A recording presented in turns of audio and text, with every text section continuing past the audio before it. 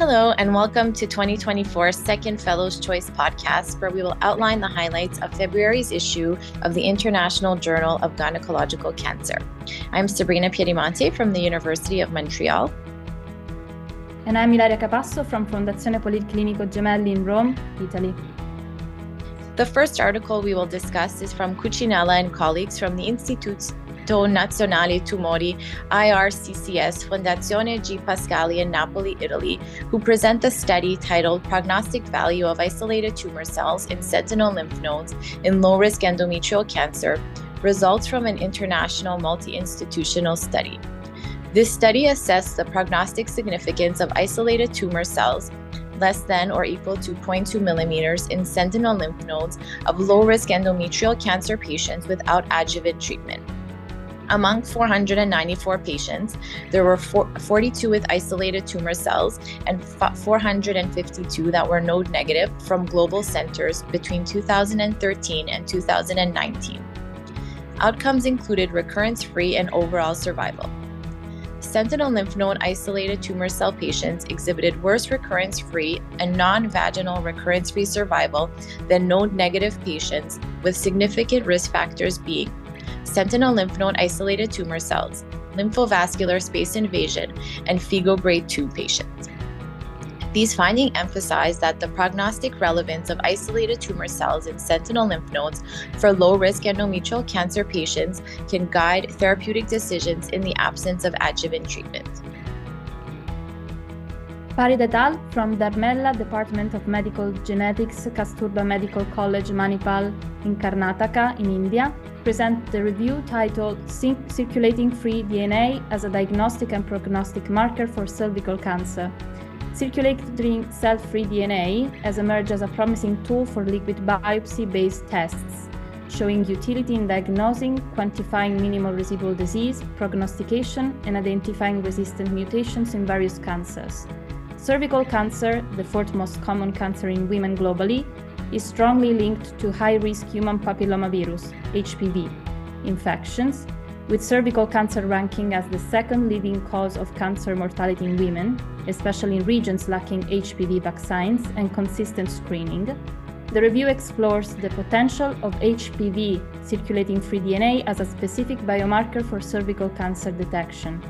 Numerous studies have investigated the use of HPV circulating free DNA, gene mutations, and mRNA expression profiles for diagnosis and disease monitoring at different stages, supporting its potential role in cervical cancer diagnosis and treatment monitoring. Next, we discuss the paper from Kirana and colleagues from the Gynecologic Oncology and Reproductive Medicine Department from the University of Texas MD Anderson Cancer Center in Houston, United States. They present the study titled Impact of Pelvic Radiation Therapy in Patients with Early Neurocrine Cervical Carcinoma and No Residual Disease in the Radical Hysterectomy Specimen, a NECTAR study. This study aimed to assess the impact of adjuvant pelvic radiation therapy on recurrence rates and survival in patients with early-stage neuroendocrine cervical carcinoma who underwent prior conization or polypectomy, followed by subsequent radical hysterectomy with no residual disease and negative lymph nodes found in the surgical pathology specimen. Among 27 eligible patients from the neuroendocrine cervical tumor registry, 26% received adjuvant radiation therapy. Recurrence rates were similar between the radiation and the no radiation groups, notably 14% versus 15%, with no significant difference in location of recurrence. The 5-year disease-free and overall survival rates were 100% in the radiation group and 81% in the no radiation group. The study concludes that, for patients with no residual disease and negative lymph nodes, pelvic radiation therapy did not demonstrate improved survival outcomes. Davidis et al. From Department of Gynecology, Istituto Europeo di Oncologia in Milan, Italy, present the study Clinical Pathologic Characteristics of Multiple Classifier Endometrial Cancers, a cohort study and systematic review.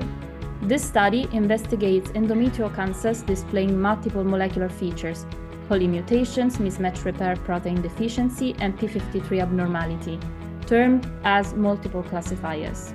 Analyzing a cohort from the European Institute of Oncology in Milan from April 2019 and December 2022, 11.4% of 422 patients exhibited multiple classifiers. Notably, polymutation p53 abnormal cases resembled polymutations, while mismatch repair deficient p53 abnormal showed intermediate characteristics between mismatch repair deficient and p53 abnormal. Recurrence rates varied among subtypes. TP53 sequencing identified additional cases with normal p53 immunostaining. The incidence of multiple classifiers in published studies ranged from 1.8% to 9.8%, highlighting the impact of molecular classification methods, combining p53 immunochemistry and TP53 sequencing. This study sheds light on the diverse clinical pathological aspects of endometrial cancers with multiple classifiers. Barella et al. From the University of Torino in Torino, Italy, present the study titled Uterine Smooth Muscle Tumors, a multi-center retrospective comparative study of clinical and ultrasound features. This retrospective multi-center study aimed to identify distinguishing features among different uterine smooth muscle tumors, including 50 leiomyosarcoma cases, 35 smooth muscle tumors of uncertain malignant potential, and 200 leiomyomas. Leiomyosarcomas were more prevalent in older, postmenopausal women, and they exhibited larger size, more cystic areas, and a higher prevalence of pelvic free fluid compared to leiomyomas. Smooth muscle tumors of uncertain malignant potential were characterized by specific ultrasound features and a higher frequency of FIGO type 6 or 7. Tumor outline and color scores differed among histological subtypes. Combining specific ultrasonographic features, age, menopausal status can aid in the preoperative assessment of uterine smooth muscle tumors for appropriate management.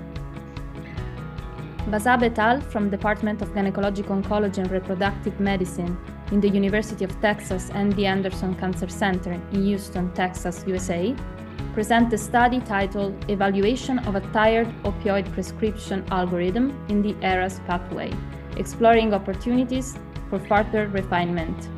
The study addresses the issue of opioid overprescription post-abdominal pelvic surgery and implemented a personalized tiered discharge opioid protocol, along with education on opioid disposal to mitigate overprescription.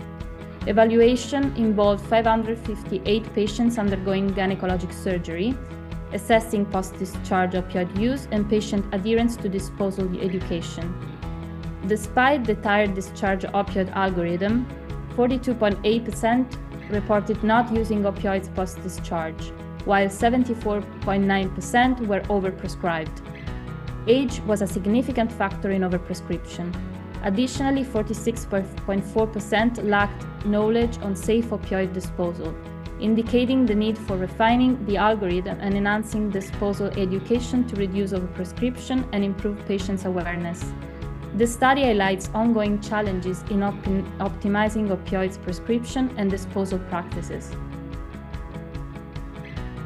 Cedillo and al. From AstraZeneca Pharmaceutical Spain present the study titled Cost-Effectiveness of Olaparib plus Bevacizumab versus Bevacizumab monotherapy in the maintenance of patients with homologous recombination deficiency advanced ovarian cancer after response to first-line platinum-based chemotherapy. This analysis assesses the cost-effectiveness of combining olaparib with bevacizumab compared to bevacizumab alone for maintenance treatment in homologous recombination deficiency positive advanced ovarian cancer from the perspective of the Spanish National Health System. This study employs a lifetime partition survival model with 4 health states, incorporating data from the Paola-1 trial. Olaparib plus bevacizumab increased quality-adjusted life years and life years by 2.3 and 2.77 respectively, in an incremental cost of 58,295 euros. The resulting incremental cost-effective ratio is 24,371 euros per quality. Probabilistic sensitivity analysis indicates a high probability, 90.3%, of cost effectiveness at a willingness to pay threshold of €160,000 per QALY gained.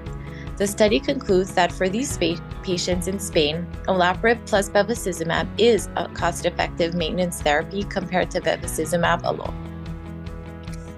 Cappuccio et al. From Fondazione Policlinico Universitario Agostino Gemelli in Italy presented the study titled Low-Grade versus High-Grade Serous Ovarian Cancer Comparison of Surgical Outcomes After Secondary Cytoreductive Surgery.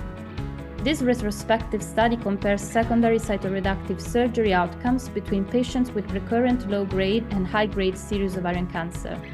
Propensity-matched analysis included 116 patients, 25% with low-grade. Low-grade cases had higher peritoneal involvement, specifically in the diaphragmatic, abdominal wall, and pelvic regions.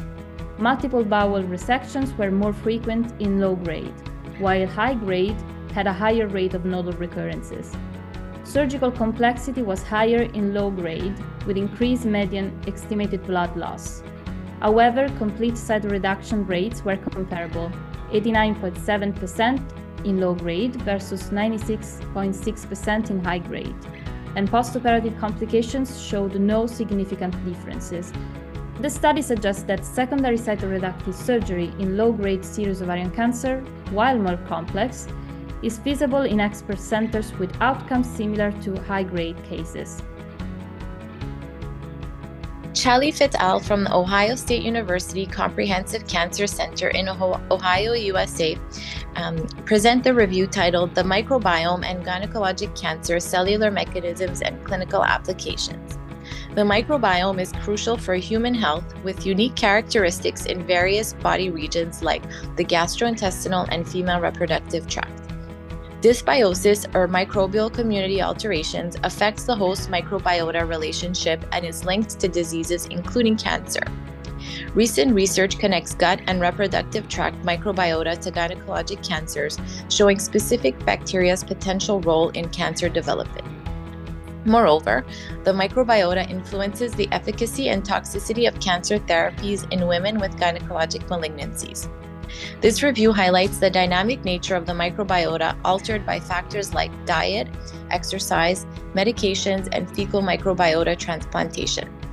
Understanding the microbiota's intricate relationship with gynecologic cancers offers innovative approaches for prevention and therapeutic modulation in the future.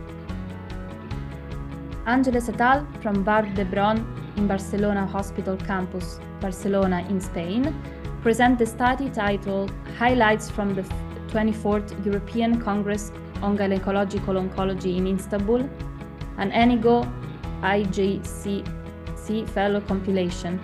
In September 2023, during the European Society of Gynecologic Oncology ESGO Congress that took place in Istanbul, Turkey, 9 interviews were conducted with senior opinion leaders on important and controversial topics in the field of gynecologic oncology presented at the meeting. This project was led by current and former editorial fellows of the International Journal of Gynecologic Cancer, endorsed by the European Network of Young Gynecologic Oncologists, ENIGO. So we hope you enjoyed the podcast and hope to see you soon at March Table of Content podcast.